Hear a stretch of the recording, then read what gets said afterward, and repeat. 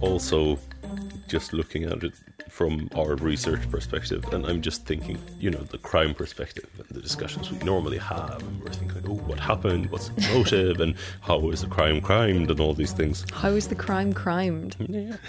Very nice. I mean, that's the mindset I get into, and when something feels as much as history as this, it's a bit weirder. Yeah. But we can try.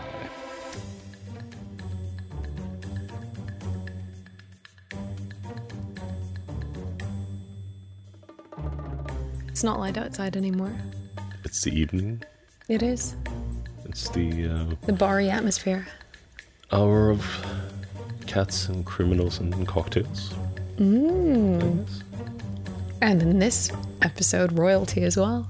Oh yes, we're both having clear drinks and talking about blue blood.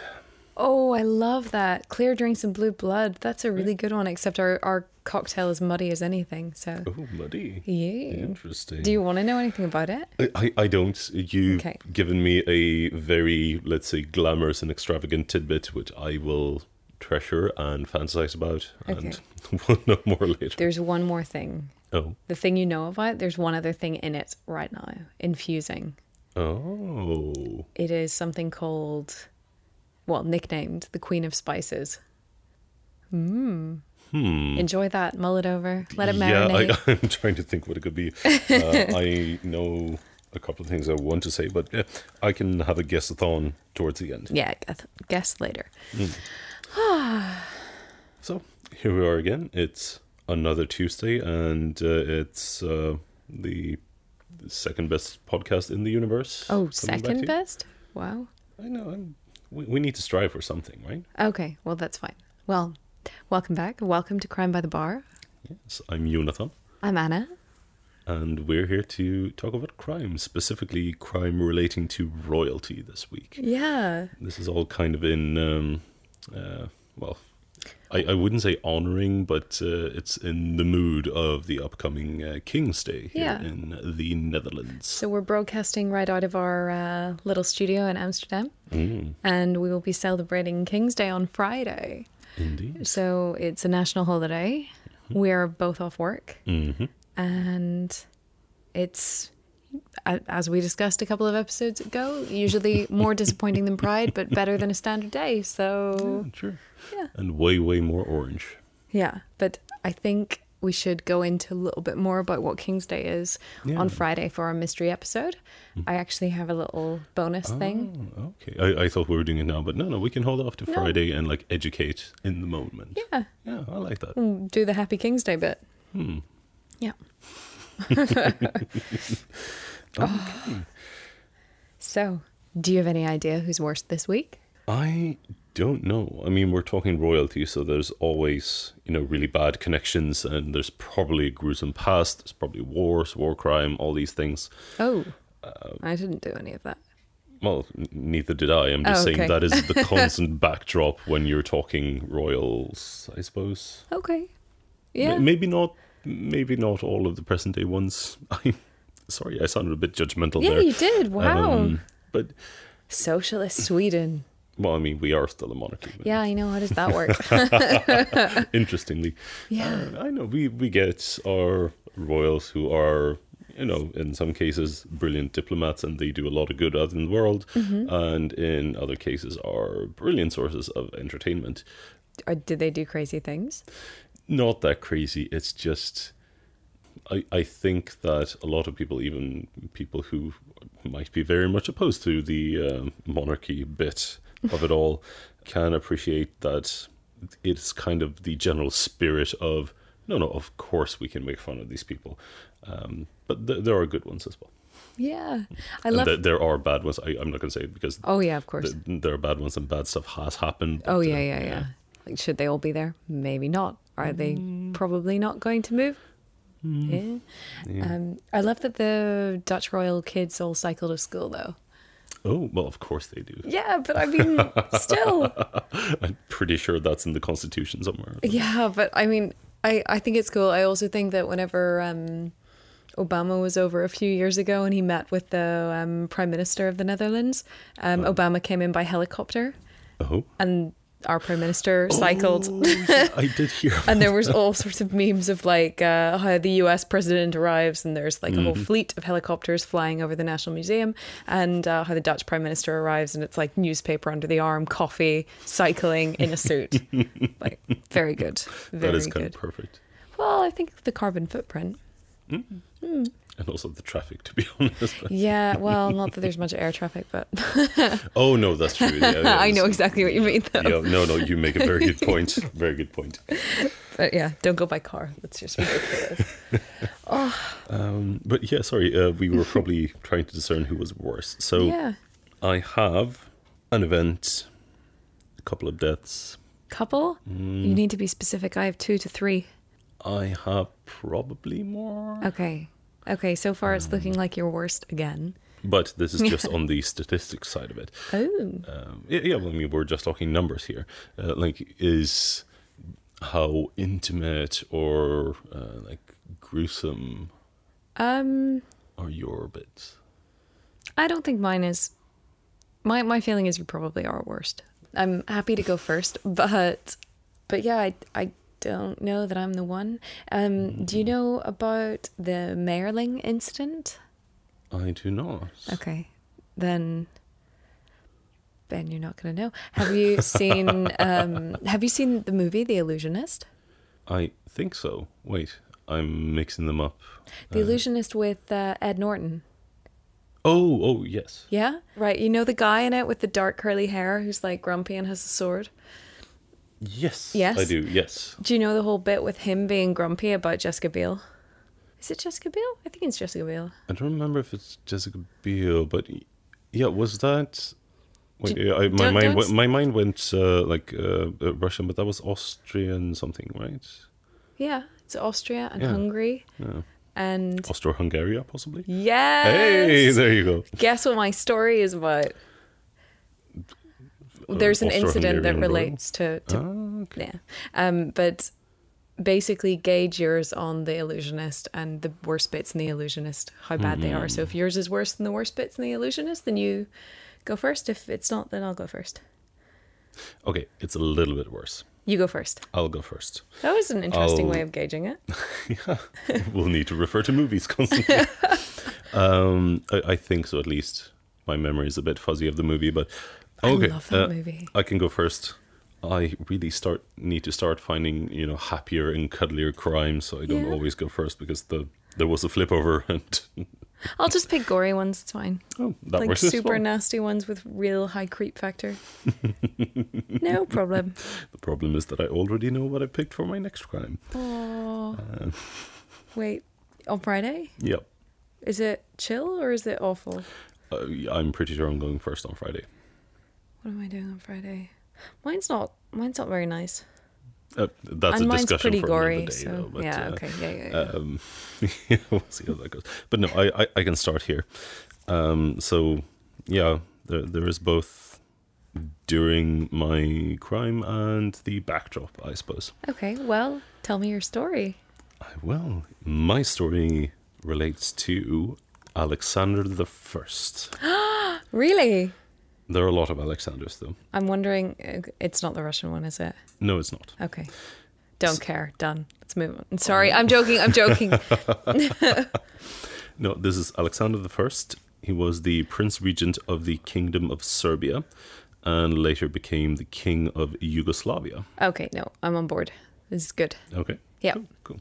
So far, so good. I'll buzz in and tell you I'm done whenever it reaches a point where I've Fair lost interest. We should get you like a red button or something, like bored now. And just hook it up to nothing. Yeah, Hook it up to a confetti cannon. So there's some entertainment Oh, for me yeah, whenever then I'm you bored. Oh, but it shouldn't be so tempting. Like you shouldn't be rewarded. Well, okay. I need to be a bit it's good to be rewarded. truthful. Yeah, I suppose. Okay, Maybe 1 in 5 times the confetti cannon goes off, and the other times you get an electric shock. No, I just have this vision. No, okay, electric shock. Before you said that, I just saw you like smashing it wildly. But electric shock is good counterbalance. I like that. So we could do 2 shocks for you, 1 shock. No, 2 shocks for you, 2 shocks for me, or a confetti cannon. Like, I like so there's 5 options. You know what I mean? So there's a probably read that a up. 2 out of 5 chance that I get a shock, 2 out of 5 chance you get a shock, and a 1 out of 5 chance there's a confetti cannon that goes off. So regardless, And if there's a confetti cannon, then we have a bonus drink break. oh yeah, Yeah. we do the second cocktail of the night. Mm-hmm. Yeah, maybe we should do that. We should both have could like a set I'm this up. bored flag. No, but that might be quite fun. Just start waving it. I like it. I'm and bored. I'm bored. I'm tagging you for making me a drink because I'm bored. bored. Okay. But the flag is so because maybe we should need like a yellow card, red card thing. No, my old math teacher used to do that. Oh, okay, no, that sounds horrible. Sorry, Alexander, Serbia. Oh yes, we started with Ukraine. my crime. Not Ukraine though. Serbia and Yugoslavia. Yes. Yay! It was a U. Okay, No, then. that's a Y. It starts with a U noise. It's the same. Yes. True. I don't need to spell. I just need to pronounce. Yes, we're talking here. Oh dear. We should no, not going into that. So Alexander the First was born in 1888. So a lot of Holy shit! inverted Our infinity crimes stuff. are covering really similar periods. Really? Yeah. Oh yeah, they should. Yeah. Yeah. That is interesting. But Alexander was actually the second in line of succession. Okay. He had an older brother who was the Crown Prince George, which was very widely considered to be unfit to rule in Serbia Oh dear. due to a lot of incidents resulting from, well, partially his impulsive and unstable actions and approach to things. Come on, are you going to give me examples, or are we going to find out along the way? I will give you examples just on the start because, well, we've already spoiled what titles Alexander got. So, yeah, this was earlier before we get into the meat of it. But no, he was pretty wild in a very not charming way. Ooh. And his kind of impulsive randomness culminated in 1909 when George, he was, I think, 21 years old then. He attacked one of his servants. Oh. And like Who does he think he is? Naomi Campbell? Crown Prince, I suppose. He's not Naomi Campbell. She's someone. Well, no. Don't know the Naomi Campbell reference. Did she assault someone? Yeah. Yeah. I have not been keeping tabs on her. She did a couple of dodgy things. The one that stands out is she threw a mobile phone at her assistant Oh, with okay. pretty brutal force. It's not Eesh. funny. It's pretty bad. Yeah. But yeah. Ooh. Okay, that was a bit more distance than George had, at least, because George just assaulted his poor servant and kicked him in the stomach to the point where he got injuries which killed him. Oh, that's worse than a mobile phone. Then again, they didn't have mobile phones back then. Anyway, that's bad. That's really It's horrible. Really bad. So, like, the thing I've run into while going through for our theme this week has been, like, crime is kind of tricky with royalty in general. Yeah. Even to this day on some points. And this goes both directions, partially crime towards royals, which I'll get to later, and when royals commit crime. So in this case, like, it's not like he was charged and prosecuted, but But there was a record, which is kind of interesting. there was a record because, like, this was basically the final straw that pushed this into such a huge scandal that George was forced to renounce his claim on the throne. That's I like that he had to though, It's good that there were repercussions even because then. I mean, so many of these things, like there was a really gruesome serial killer royal, and they got away with it for a very, very, very long time. really? Yep. Are you going to address this one? Nope. Oh, It's a okay. story for another day. It's a really interesting one, but it's pretty I am brutal. interested. Yeah. And it needs a lot more time than we can give it. Fair enough. We can, do an episodic profile thing, maybe? Ooh. Yeah, we could. Who knows? But, yes, George renounced his claim. He was basically, well, not banished, but, cast away, cast aside, something along those lines. So Alexander instead became Crown Prince and then, Prince Regent. He was rather active in many ways. Like in the First and Second Balkan Wars, he fought and led led the nation, I guess. Later in life, he became known as Alexander the Unifier. That's a pretty good name. It is a pretty good name. It's not catchy, but No, good sentiment. I'm not exactly sure when he got this moniker, or how sincere, or what people called him that. Like later in life, he also renamed the kingdom of Serbs, Croats, and Slovenes, which he was a regent of since 1918, when it was formed with him as regent, and he renamed the kingdom to Yugoslavia in 1929. And I did get to learn that Yugoslavia apparently means literally the land of the southern Slavs. Huh. Which is kind of a cute fact, I thought. Yeah. But, as I mentioned with the name and everything, in conjunction with the renaming, which is, it's kind of a cute name. I'm sure a lot of people are not happy with it, though, partially because at the same time he did this, he renamed it, he also abolished the constitution, he dissolved the parliament to take full executive power, and this was apparently called the January 6th dictatorship, or is called that now as well. So he basically shoved the entire ruling body aside and like, nope, it's me now. Well, I mean, we've all been on that team project where you think it would be easier if you just did that, but at the end of the day, it's not really okay, is it? It doesn't matter whether it's a country or team building exercise. Not quite. It was a pretty harsh rule. He was a pretty harsh person in general. They shown a lot of smaller stories around him. So as a result of this, there was a lot of unrest. A lot of people were not happy, and there were a couple of like smaller, some of them called uprisings, but more like acts of sabotage towards the government and stuff like that. After which Alexander was quoted to have said, "If you want to have serious riots in Yugoslavia or cause a regime change, you need to kill me. Shoot at me and be sure you have finished me off, because that's the only way to make changes in Yugoslavia." Can I hazard a guess about how this ends? Does someone take him up on that offer? Yes. Well, can't say he didn't bring it on himself. Not really, no. No, there was a lot of harsh bits with his rule, as I can They could have just see. said, if you want me to step aside, all you have to do is tap me on the shoulder. Call me Goose and I'll run away after you. I don't know. I know if it's a dictator, which it basically was here, Probably I would not. assume more like, of course we're open to all your feedback, and if you think we should change this government, schedule an appointment and come to our secret police's headquarters or something, and we'll listen to everything you have to say. It's like people who are like, oh, yeah. I'm really interested in your proposal. Just file it in my blah, blah, blah. My dad used to call it his drawer C. And like, oh, I'll just put it in my drawer C. And one day he showed the person whose stuff he kept filing in drawer C what it actually was. It was a drawer with a bin in it. And yeah. I mean, then it's one thing ignoring her dozing stuff, but then you're like, it sounds like someone thought they were very clever. Oh, yes. He's very good at making friends. Fair enough.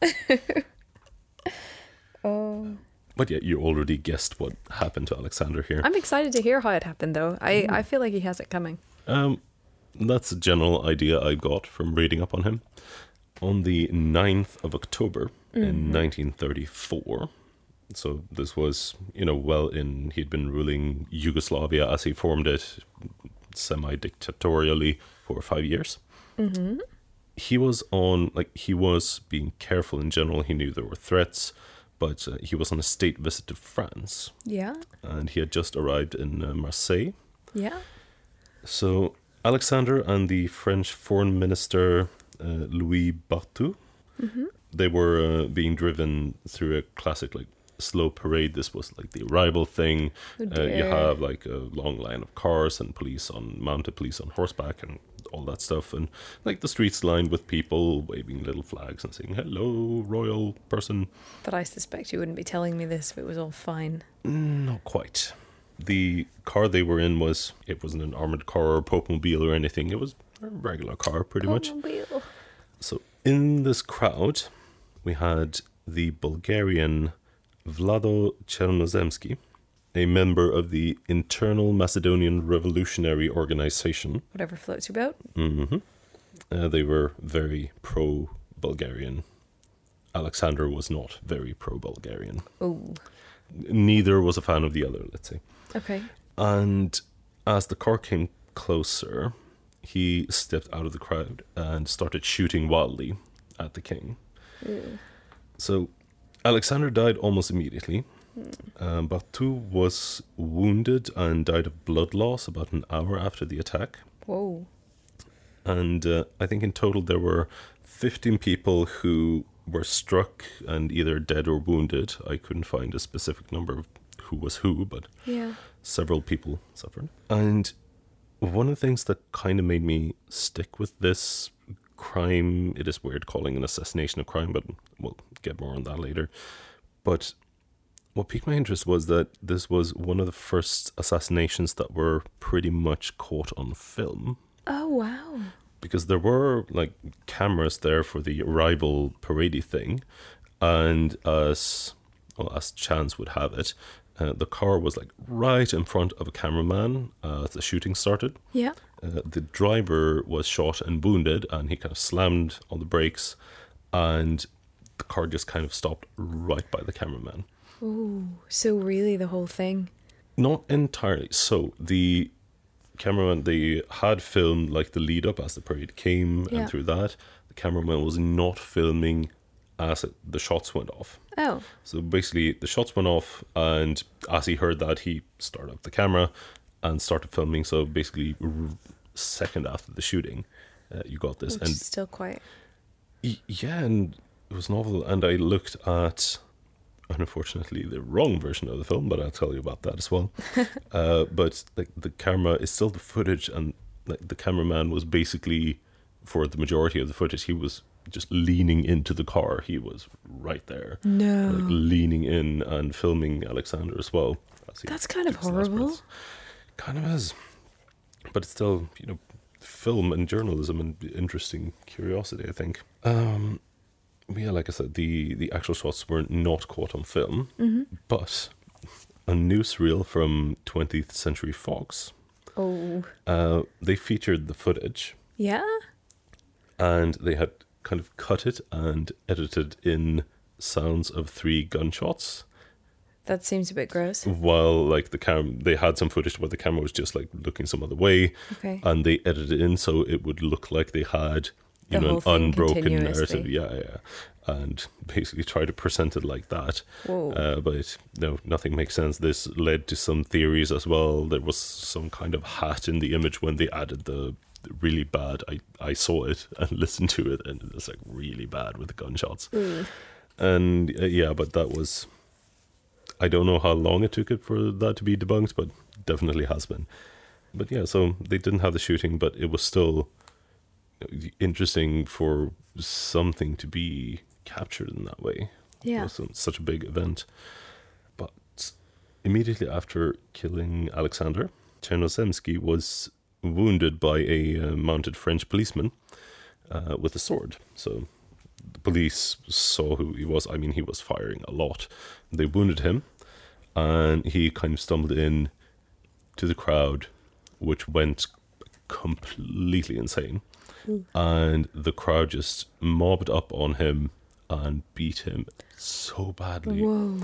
They did manage to get him out, the police did. Yeah. But he died from the injuries from the crowd a couple of hours later. Wow. So that was pretty rough. But yeah, I mean, so this is a pretty clear cut when it comes to murder, if I can call it a murder. Yeah, Yet it was again, an assassination, right?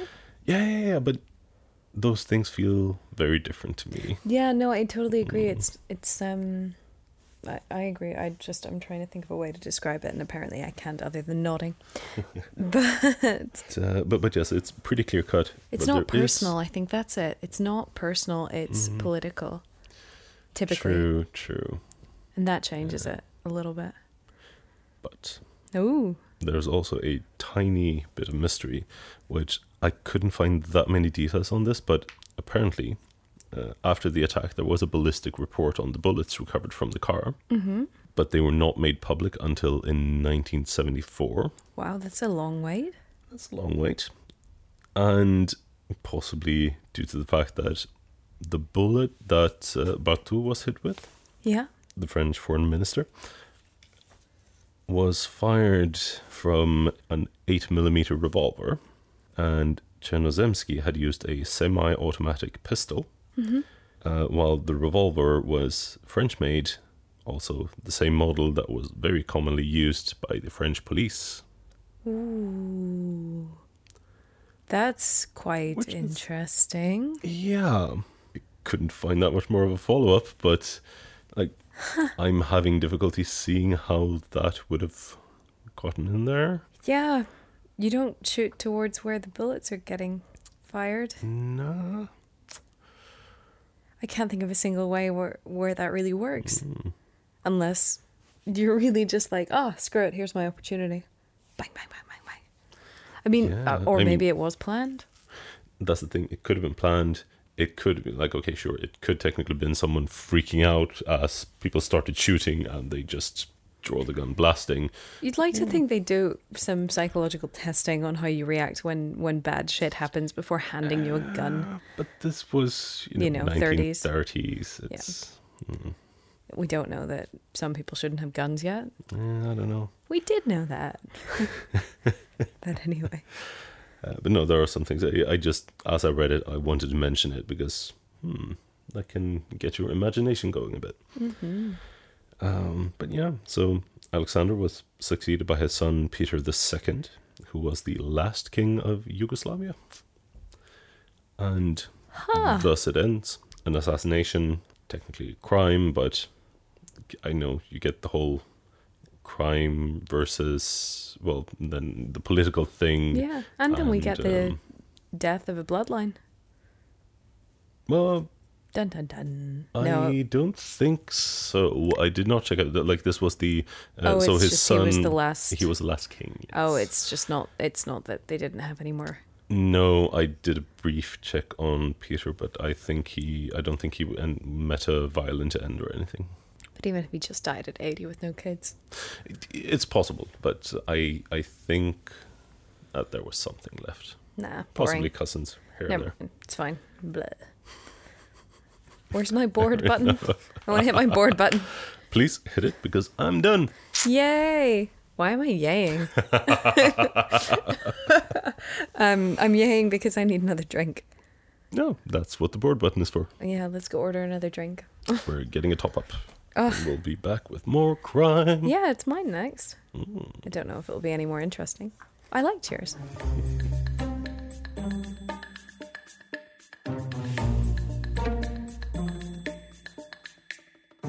Welcome back. Yeah, we're back. We're topped up on refreshments, and I do believe we have another crime this week. We do. It's true. Nice. I want to Yeah. hear about it. Okay. I want a question. Okay. Okay. Shall I just launch into it?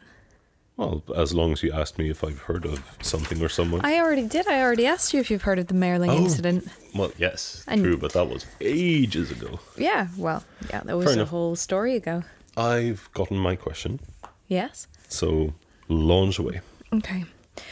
I am going to tell you about, going back to the beginning again, a story that was fictionalized within The Illusionist, the movie. Yes.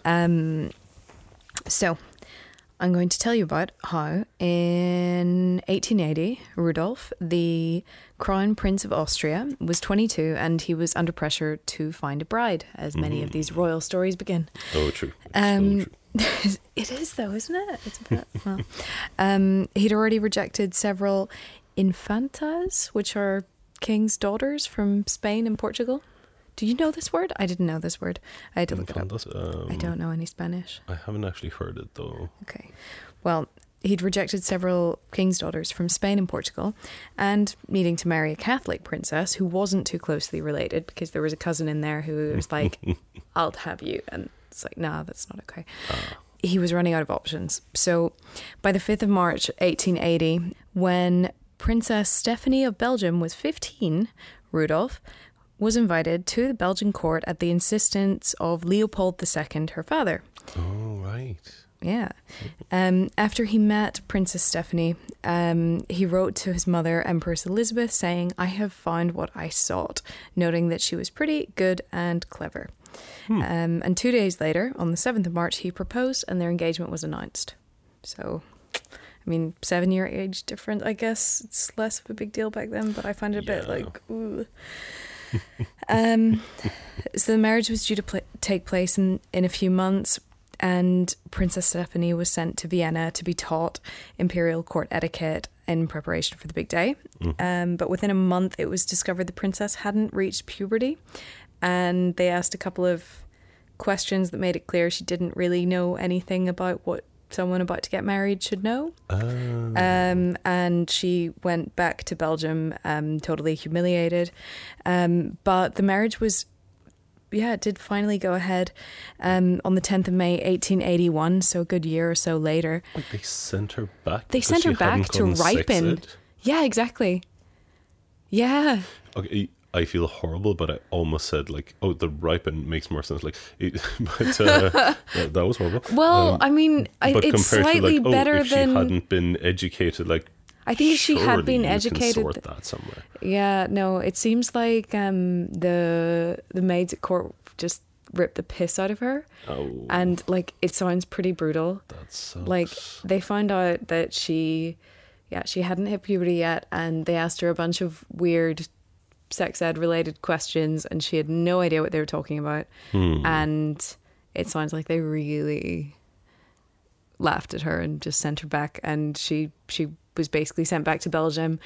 I don't know if the engagement was officially called off because it had already been announced, but I don't think it was even clear whether it was going to go ahead or not. But she was sent back, and then once they determined she was good to go, then she was returned.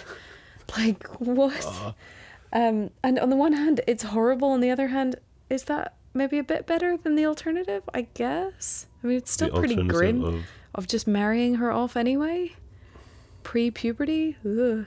Prepubescent bride? Yeah, that is horrible. Well, anyway. So, lovely. 11 days before her 17th birthday, she is the wife of Rudolf, Crown Prince of Austria. So, at first, the marriage was pretty happy, but difficulties developed quickly enough. Rudolf was intelligent, but he was also described as highly strung, unconventional, impulsive, and very liberal, which was a massive contrast to how she was raised. She was very conservative. She had a very conventional upbringing. I mean, if she's being sent off to marry, not educated about the marital bed, then that's not a great sign. No, but yeah, I'm just thinking because I've gotten the impression that yes, even the most, like, we're talking really conservative, even in the older, like when talking, royal marriages and back and forth between the houses and countries, the main point of the marriages was basically producing heirs. Yeah.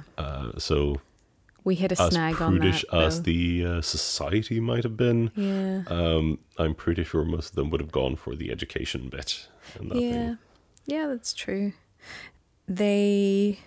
They end up having a daughter by September 1883, so a bit over a year. Sorry, a bit over 2 years after they got married. Oh, okay. The daughter is called Elizabeth Marie of Austria, but she was known as Erzsé, or which is a short version of Erzsébet, the Hungarian form of Elizabeth for short. Stephanie, by this stage, was not receiving very much support from the imperial family, and of course, she's far away from her family. Yeah. So it doesn't seem like she's very happy. She seems quite lonely. And Rudolph's mother was the exceptionally beautiful Empress Elizabeth.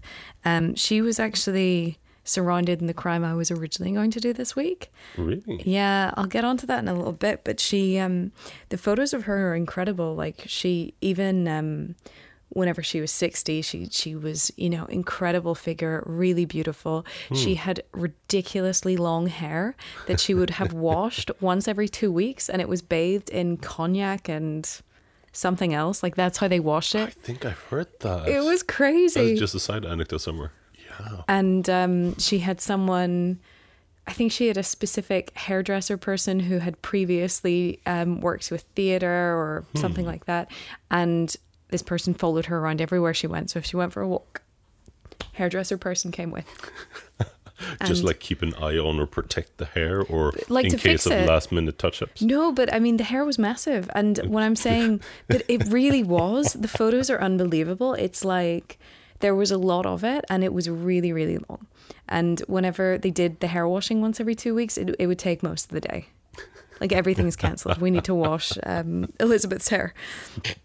But she was also incredibly beautiful, and she had a reputation for being incredibly beautiful, and she was, by many accounts, very vain. And yeah, well, that was her.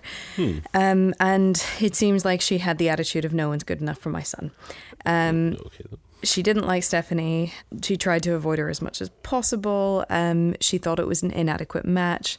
One of the issues that she was disappointed with was that Stephanie was from the Belgian monarchy, which only dated back to 1830. Oh, no. And didn't compare to theirs, which was the Habsburgs, in terms of seniority. Even though its royal house was a branch of Saxony, one of the oldest ruling houses in Europe. And in fact, it was Rudolph's dad who'd approved the match, not her. She really didn't approve of it. So she was overruled by Rudolph's father. I do want to poke in. I almost said something when you first, when you started this, and said like, oh yeah, and he was desperately looking for, someone to marry, as people want to do. But like from a lot of history that I can remember, at least, isn't it normally the opposite? Like, no, people are just assigned, no, we need this deal, and we also need possibly some fresh blood in this little family tree. Yeah. So we've sorted this since before you were born. There were not that many good options, to be honest, for that family. And the match actually became really, really beneficial politically. But it also caused problems politically in the end. Oh, okay. And whenever I was talking about history that I know, I forgot to include World War I and World War II and hyperinflation and everything in between. And like I know a lot about that. Oh, okay. This ties into World War I. Right. So we will get into it. I think you know where this is going a little bit now. Yeah. But Rudolph apparently had infected Stephanie with both gonorrhea and syphilis, and gonorrhea seemed to make her infertile. So they had one daughter and only one daughter, and it seemed like she was never going to be able to have kids after that. Gosh. They'd reportedly discussed divorce, but politically it made more sense to stay together. But both allegedly, it's difficult to get sources on this because it was all so hush-hush that you have no idea what's true and what's not. But both apparently began to seek consolation outside of the marriage. Stephanie went to a region called Galicia, which is... Do you know what that is? It's a region that's now divided between Poland and Ukraine. She went there in 1887, so it was like 6 years into the marriage. And supposedly she fell in love with a Polish count. And for the next year and a half, they were lovers. And she didn't even try to hide it from her husband, apparently. And he continued to have his own mistresses and did his own thing. Fair enough. But yeah, it seems like they'd had divided lives for quite a while. I'm going to take you on a little bit of a different path now, but there's a very small village. I think there's like 200 people in it, called Merling, and it's in Austria. It's about 26 kilometers or 16 miles southwest of Vienna. And in 1886, Rudolph had purchased a manor there and turned it into a hunting lodge because it's, beautiful. Yeah, beautiful countryscape. It's stunning, and there's not that many people around, and it's not that far from the city. So yeah. So on the 29th of January 1889, Rudolph was at a dinner party that was being held by his parents in Buda in Hungary. Do you know what Buda is versus Budapest? I don't actually. Okay, so modern Budapest is split by the Danube River.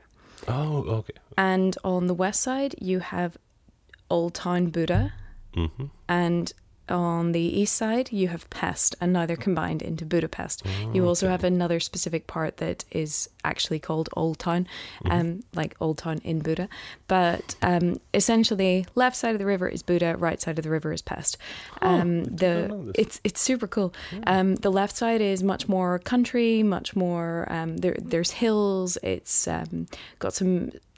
It's absolutely stunning. You have some incredible spas. You can climb up the top of Buda Hill and you can see over the Danube and you can see over to the other side in Pest. And it's gorgeous.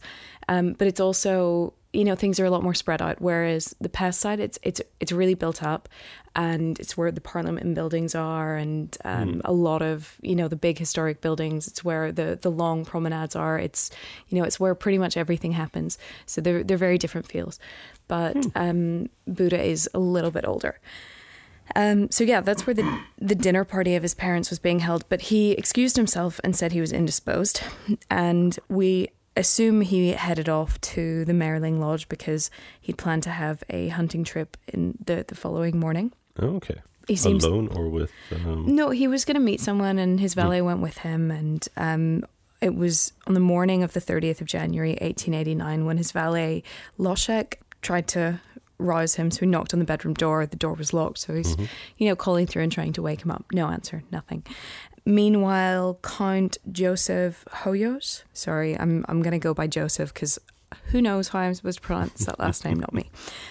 So Joseph was Rudolph's hunting companion for the day. He'd shown up and no, Rudolph's not answering the door. So Joseph is also banging on the door with the valet, Loschek, to try to summon him. But nothing's happening. In the end, they try to brute force the door. They're trying to break it down. It's not working. So the valet gets an axe and starts smashing through one of the panels on the door, and they get in. The room was totally shuttered. It was dark, like, shutters down. And there was 30-year-old Rudolph sitting by the side of the bed, leaning forward, bleeding from the mouth. Do you want to see the lodge, by the way? Oh, definitely. That's the lodge.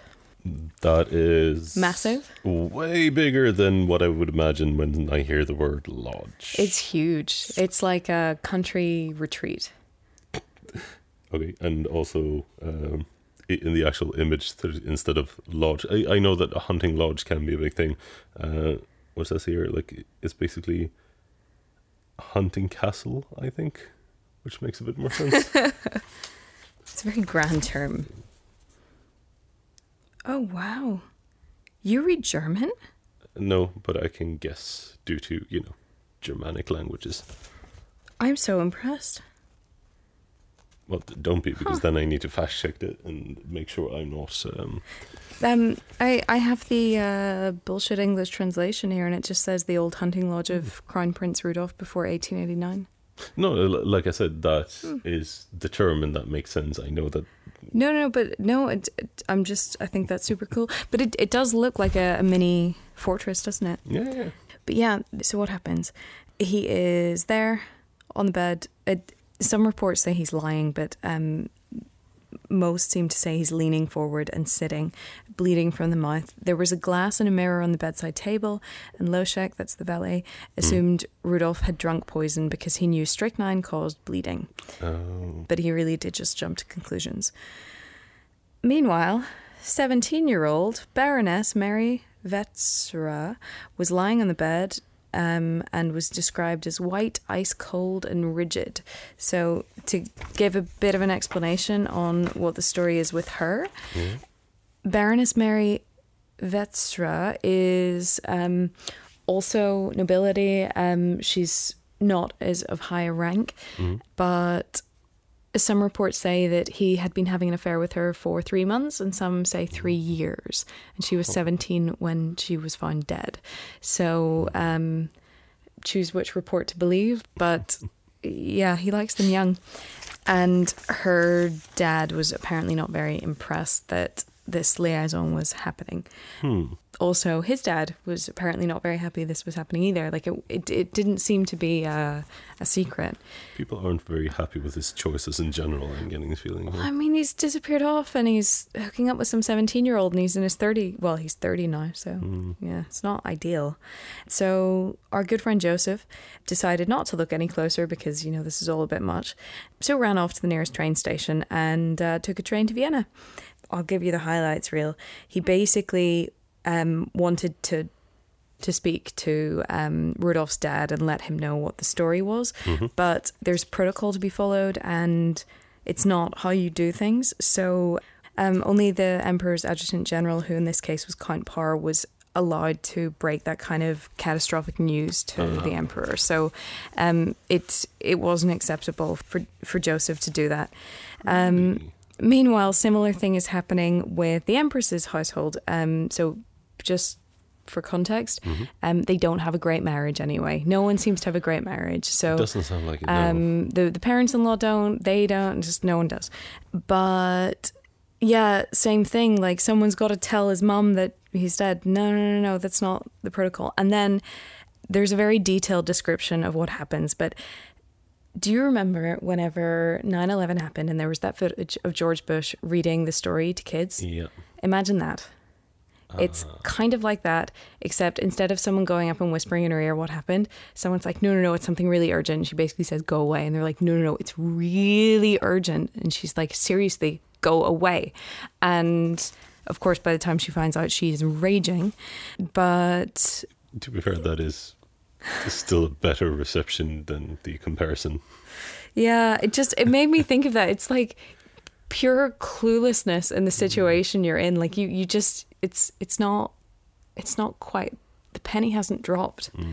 But eventually, after much insistence, someone sort of barges in and says, look, I have to tell you, there's grave news about the Crown Prince. And and they tell her, and there are pictures of, like, there's artist's impression of her in mourning and crying, and it was a very dramatic event of her going into mourning. She was distraught and she was weeping uncontrollably, and later the Emperor joins and they're both sad and devastated, and they go and they see the body and everything else. But actually it says the Empress broke the news to her husband, but the whole thing was awful. The whole thing was totally awful. And then they go to the place together. But the Minister of Police was first summoned to the hunting lodge. They cordoned off the entire area, and very, very quickly the body of Mary was removed because they didn't want anyone to know about it. It was done totally in secret, and not even her mother was allowed to attend the burial. They really did whisk the body off and essentially pretend it didn't happen. Like, no, she was never here. Yeah. She must have vanished somewhere else. Yeah, who knows? Who cares? Sorry, get over it. So the Prime Minister ended up issuing a statement on behalf of Rudolph's dad, and he said Rudolph had died due to the rupture of an aneurysm of the heart, because devout Catholics, we can't have them know that there potentially was a suicide. There were a lot of rumours already, but we will get onto them very shortly. So the imperial family and the court were still under the impression that he had been poisoned, and it even seems like Mary's mother initially believed that. It was only later on, whenever they'd completed essentially an autopsy of the day, which was 6 o'clock the next morning, that it became known within the inner circle that actually he'd had a shot to the head. Really? Yeah. Which sounds like, I mean, come on, you'd see that, but no. I mean, yeah, kind of. There are ways, of course, to make it less noticeable at a first glance, but yeah, maybe that's it. Maybe it wasn't noticeable at the first glance because the shutters down are down and everything else. But there were images of him, and they apparently bandaged his head up and they filled in the caved in parts of his skull in wax to try to make his head look like a normal shape again. So the family could actually be around him. Okay, so this was after the autopsy at least. Yeah. Oh, okay.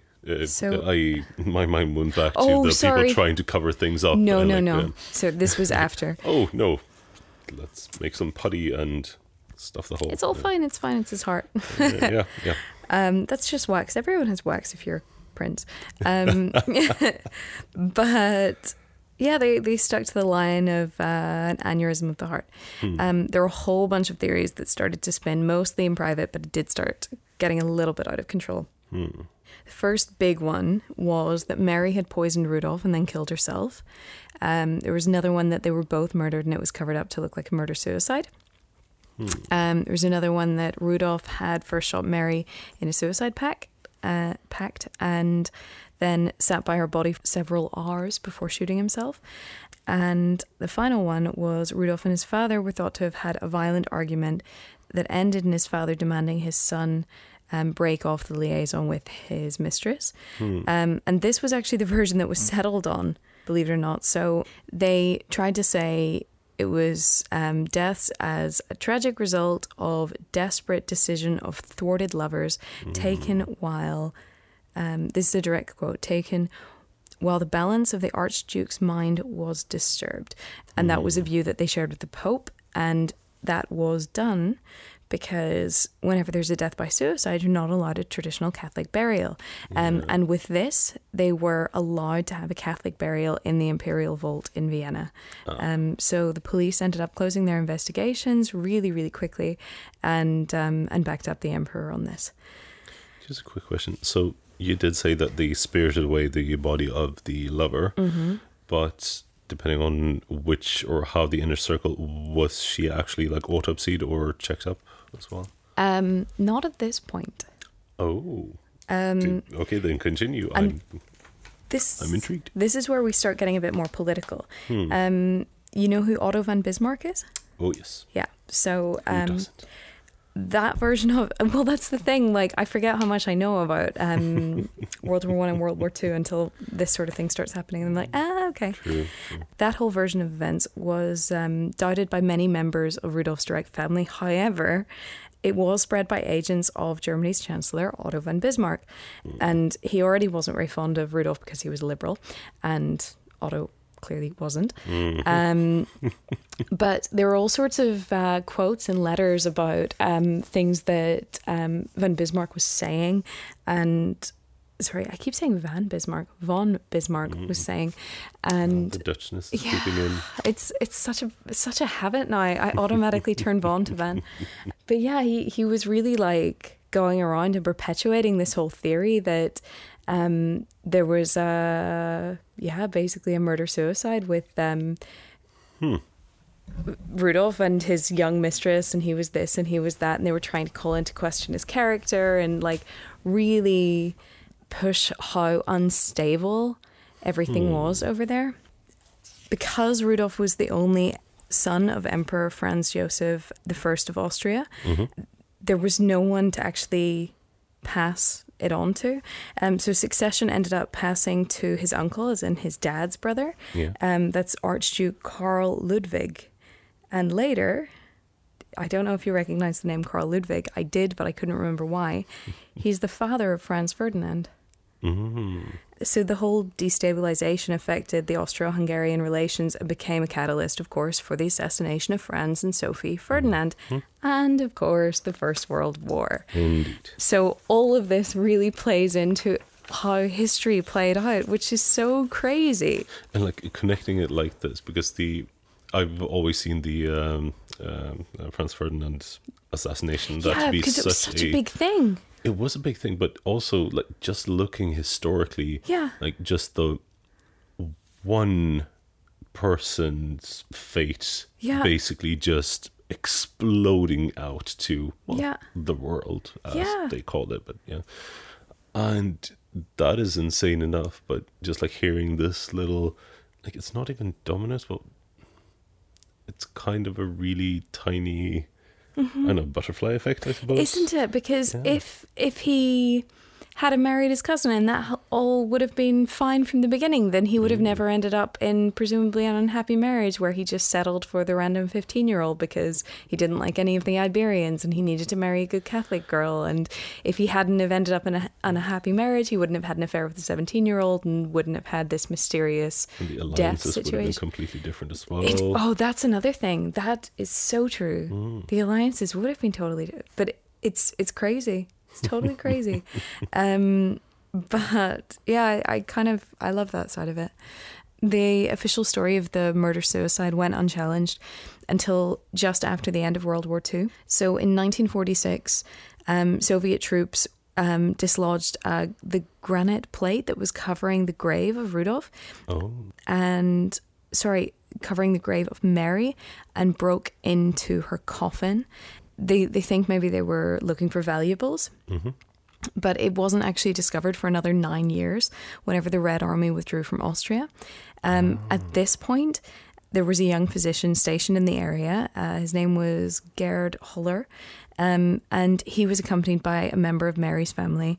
And they ended up inspecting her remains. There were a lot of rumors at the time that she may have also died from either a botched abortion or that she may have been pregnant, about 3 months pregnant at the time. Oh.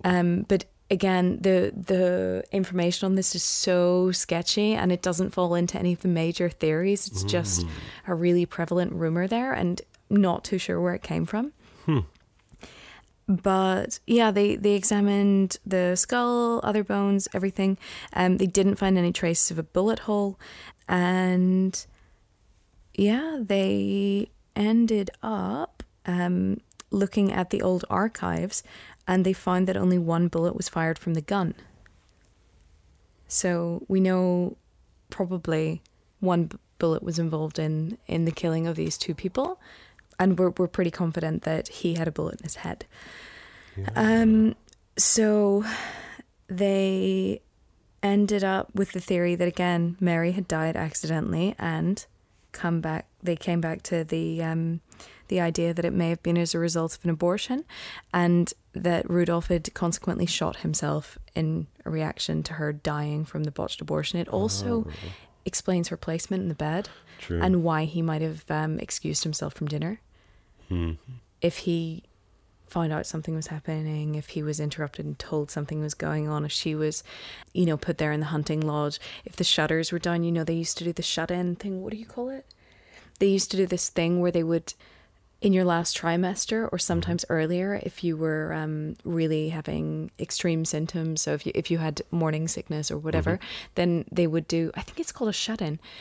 They would put the pregnant woman in a room. She would basically not be allowed out of bed, and they would not allow you access to any light or anything like that. They thought that was the best thing. So the shutters may have had nothing to do with that, but I just find that kind of interesting. Yeah. And the fact that this was a member of the family that had asked for this to be looked into, and this comes out with a physician. It's quite interesting. Indeed. But yeah, they think she maybe died from botched abortion, and then Rudolf shot himself. Also, the description said they made it sound as if rigor mortis had really, really kicked in on her body and not on his. So there was probably a good 12 hours difference between them. Yeah. But yeah, they ended up putting her into a new coffin and reburying her in 1959. That is not the end of the story. In 1991, Mary's remains were disturbed again, this time by a guy called Helmut Flatzelsteiner. And he was... What now? Flatzelsteiner. Okay. Helmut Flatzelsteiner. He was a furniture dealer who was totally obsessed with the Meerling affair. So the first reports were that the bones had been strewn around the churchyard for the authorities to retrieve, but it actually turned out he had taken them initially for a private forensic examination at his own expense because he was curious about the whole thing. And that didn't even take place for another year and a half or so. And he lied to the examiners and said they were remains of a relative who'd been killed about 100 years ago, and that she might have been shot in the head or stabbed. And can you have a look? By this stage, the skull was in such a bad state of disintegration that it was incomplete, and they couldn't confirm anything. Disintegration? Yeah, so I don't know what happened whether he screwed it up somehow between looting the grave again and getting it to the examiner a year and a half later, or whether something else happened. But the whole thing is a little bit strange, and it also calls into question whether they could have done a proper examination of her head the first time around. True. But then again, if you dropped it, you're not going to. I mean, oh dear, I dropped a skull on the ground and I've just lost bits of it. You're not going to tell anyone. You're going to rebury it and assume no one's ever going to find out. I mean, I'm just saying, it's 1959. Okay. You spill a coffee on a body in the morgue, like you're eating your sandwich on someone. You spill your soup on them. You're not going to tell anyone. You're going to hose them down. I don't know. But. Yeah, so they couldn't actually confirm anything. In the end, Flatzelsteiner approached a journalist to try to sell the story as well as Mary's skeleton. Yeah, luckily the journalist seemed to do the right thing.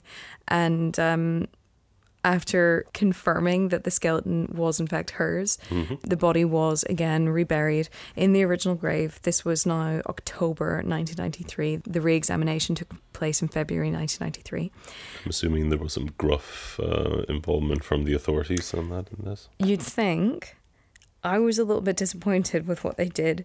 There was a court case and he was fined. So he had to pay damages. And the damages were 27,500 shilling, which in today's money is about 3,000 euros or like 3,700 US dollars. Really? It's like nothing.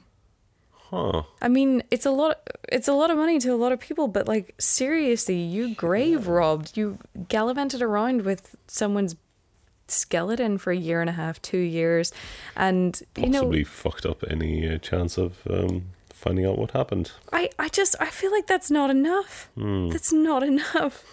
But yeah, that's what happened. Also not the end of the story though.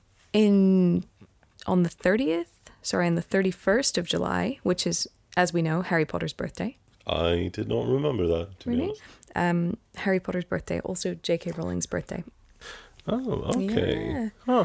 Well, I mean, why not? But Yeah. Well, you would, wouldn't you? I wouldn't, actually. No? Okay. And I say this only having written, I know, 3/4 of 3 separate books, but still. Well, okay. But it's 2015. That's still pretty cool.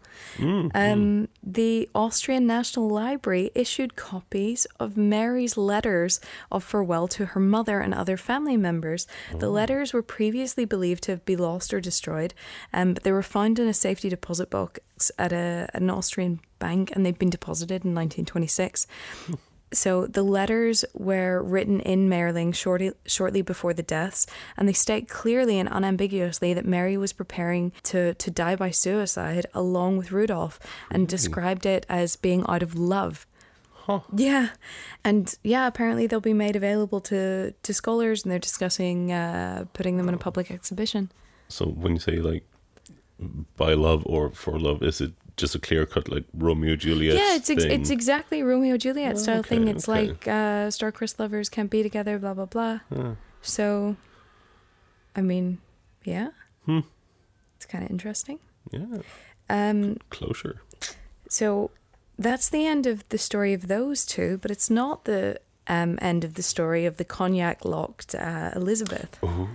So, mother of Rudolph, Elizabeth had never recovered from her son's death. Apparently she withdrew from court duties and travelled widely, and mostly unaccompanied, or at least unaccompanied by her family. What about the hairdresser, though? That's the thing. Like, she Really? was really, really obsessed with maintaining her youthful appearance, her figure, her beauty, her hair. She had, like, grey hairs tweezed out, but by the end she had, like... there was a very beautiful description of how her hair was stunning, and though it had changed from the dark blonde of her youth to a chestnut brown, it was now streaked with silver strands, despite the plucking of the silver hairs meticulously. There's something with all of these descriptions, and also the Elizabeth part and that part of the world, but yes. There were some really interesting ones as well about how I think it was when her hair was brushed, she would ask or demand that any of the hairs that came out were presented to her so she could examine them and stuff like it was just wow. Something of an obsession, I think it's safe to say. Yeah, and she would also complain about getting headaches from the weight of the hair, and it was massive. Like it's Rapunzel level hair. It's crazy and it's thick. But I think she did often travel with one lady in waiting, but I don't know if I don't think it was the hairdresser. I feel like I would know that. Yeah. But yeah, she really wanted to stay beautiful and incredible and blah, blah, blah, because she had become such a living legend and she was really known for being stunning. But whenever she was traveling in Geneva in 1898, she was now age 60, she was accosted by an Italian anarchist. The guy was called Luigi Lucchini, and he was originally looking for the Duke of Orleans, but who was the pretender to France's throne. But he had already left Geneva earlier. So whenever he couldn't find him, he ended up finding Elizabeth. He'd heard that from a Geneva newspaper that there was an elegant woman travelling under the pseudonym Countess of Hohenems. I don't know. And that it was indeed the Empress Elizabeth of Austria. So you just need to look at the hair. Come on. Yeah. By this stage, she was the longest serving empress of Austria. She served for 44 years. That's impressive. Yeah, like since she was 16. But he stabbed her with a sharpened needle file. It was 10 centimeters long, so 4 inches-ish. A what file? It's described as a sharpened needle file. It's a file. It's used to file the eyes of industrial needles. Huh. So it's pretty darn stabby. Yeah. And it sounds like a prison weapon in a way, because he'd sort of mounted it on like a wooden handle, and then he just stabbed her. Yeah. But that was how she died. So Rudolph's mum met a really unfortunate end as well. Yeah. And she never recovered from his death. The whole story of how and why she died is incredibly interesting, but that's the highlights reel on it. There's a lot of interesting stuff there, and your crime was way better than mine. I liked your crime. I mean, yours, you had a bit of mystery, but we got a resolution, and it was the insane geopolitical implications, repercussions, and ripples outwards, and all that hair. All the hair. The cognac hair. Can you imagine smelling that? Cognac hair. Can you imagine, like, sitting next to her on a train and getting a whiff of cognac hair? Although, if it's only washed every 2 weeks, then maybe it's more than just cognac. Like, you want to get it after a washing day. But as long as you get the stickiness out, I think it kind of sounds amazing. Is cognac sticky? I've never washed my hair with it. Quite sweet. I'm assuming it'll be sticky. Is it? I guess it is. Yeah. Well, the next time I have a shower, I'll break out the cognac. Yeah. I say, and somehow that made it sound like, oh yeah, I'll probably shower in the next month. As long as it's once every 2 weeks, then maybe that's I should fine. Retract that. Well, that's only if you have cognac, but I don't have the cognac base. Maybe in the future, when I'm rich and wealthy and noble or something. You're pretty noble already. Oh, thank you. On that note, shall we have our royal themed cocktail? Yes. I'm so curious. I still need to know what the Queen of Spices is and all this stuff. Shall I tell you now? No. We're going to make the drink, and then you'll inform me, and I'm going to say, ooh, ah, and then slurp and fail at drinking in some way. Okay, let's go. Let's make it. Yes.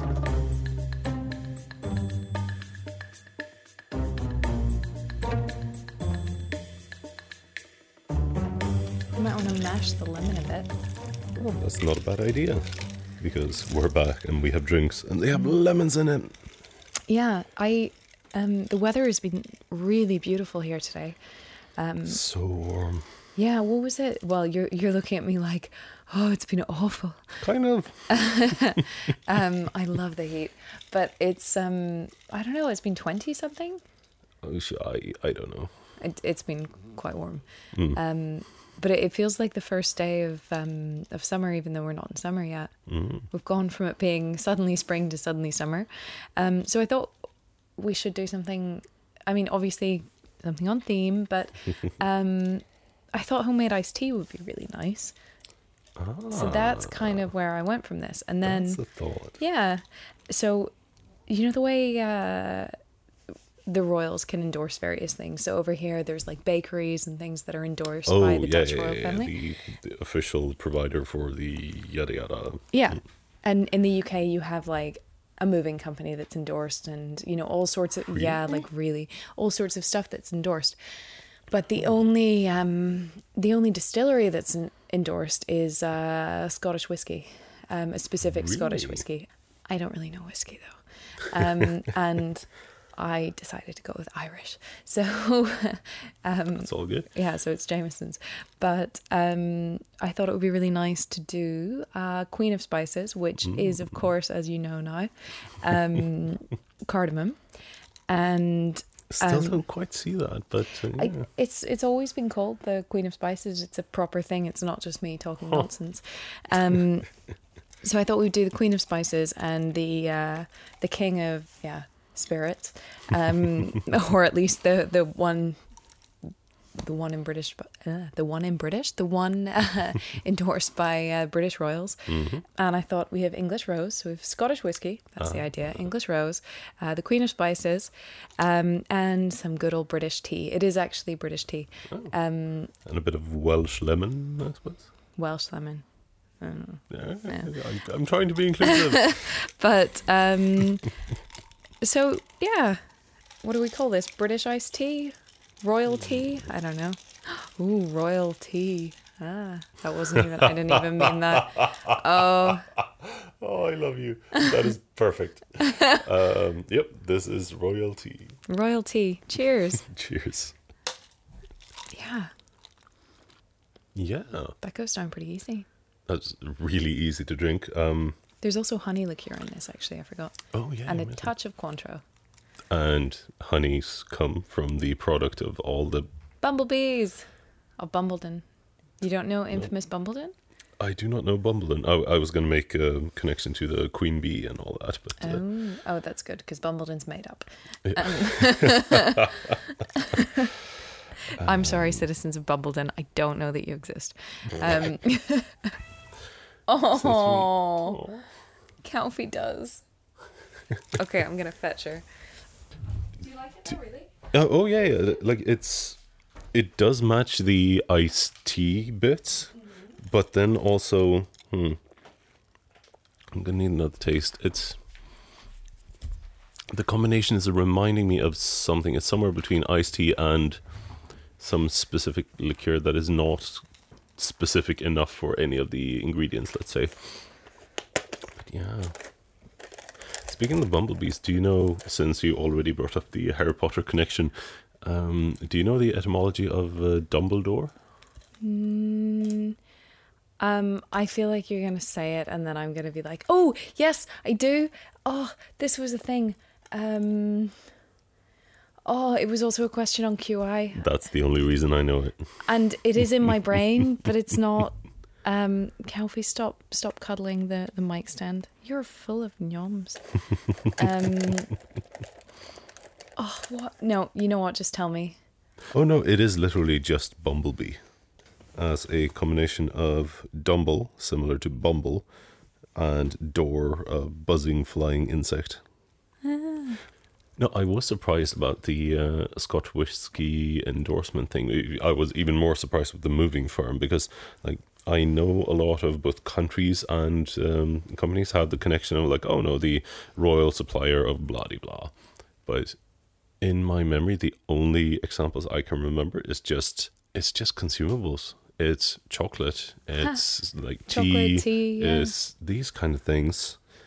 But no. I have to say the only reason I know about the moving firm is because it was alphabetically first on the list. They began with A. So, but yeah.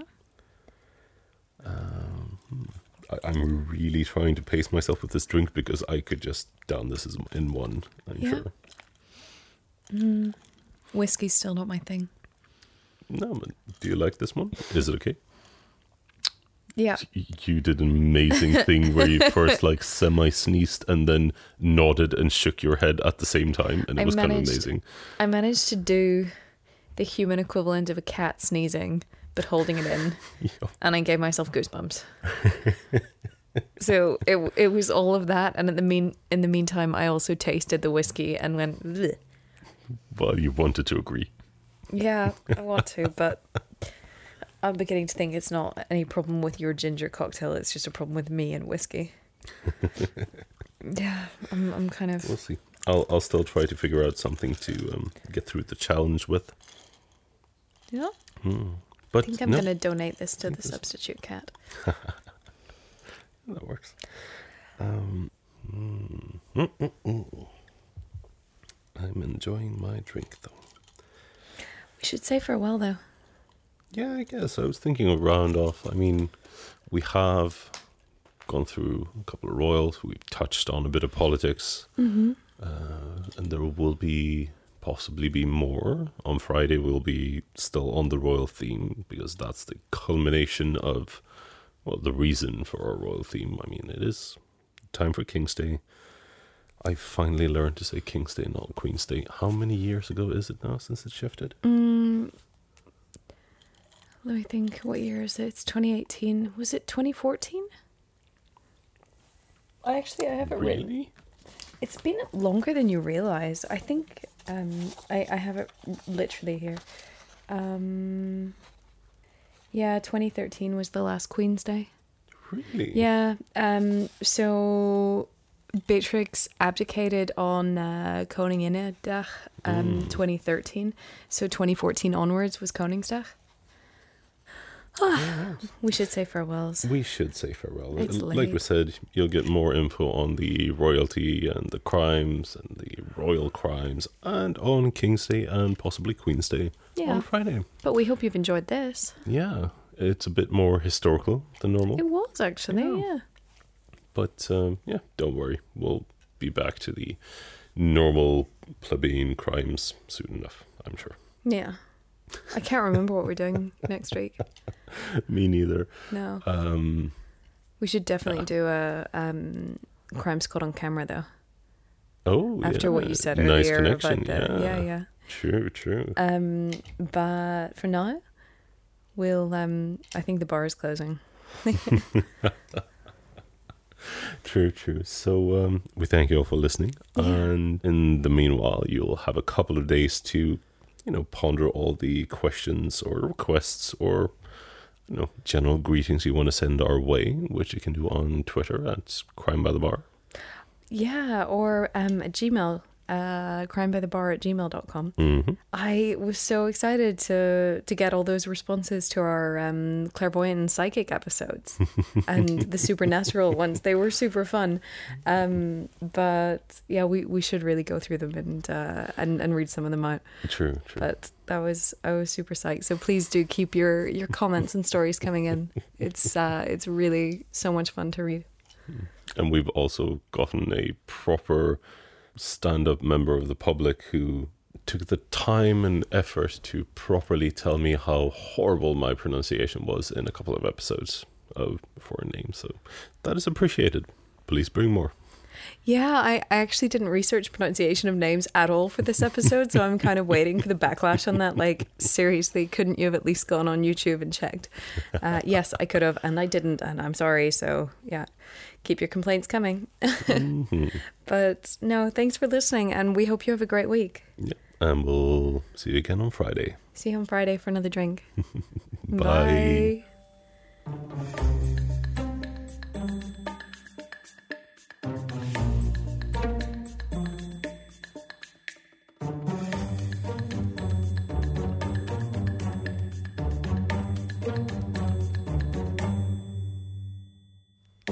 We synchronized. We never synchronized. We're synced up.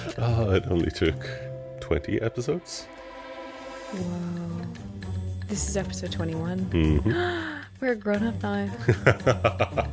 Only in the States, come on. Yeah, but it's still a milestone thing, right? It's where you True, get the true. gold watch or the key to the house or whatever.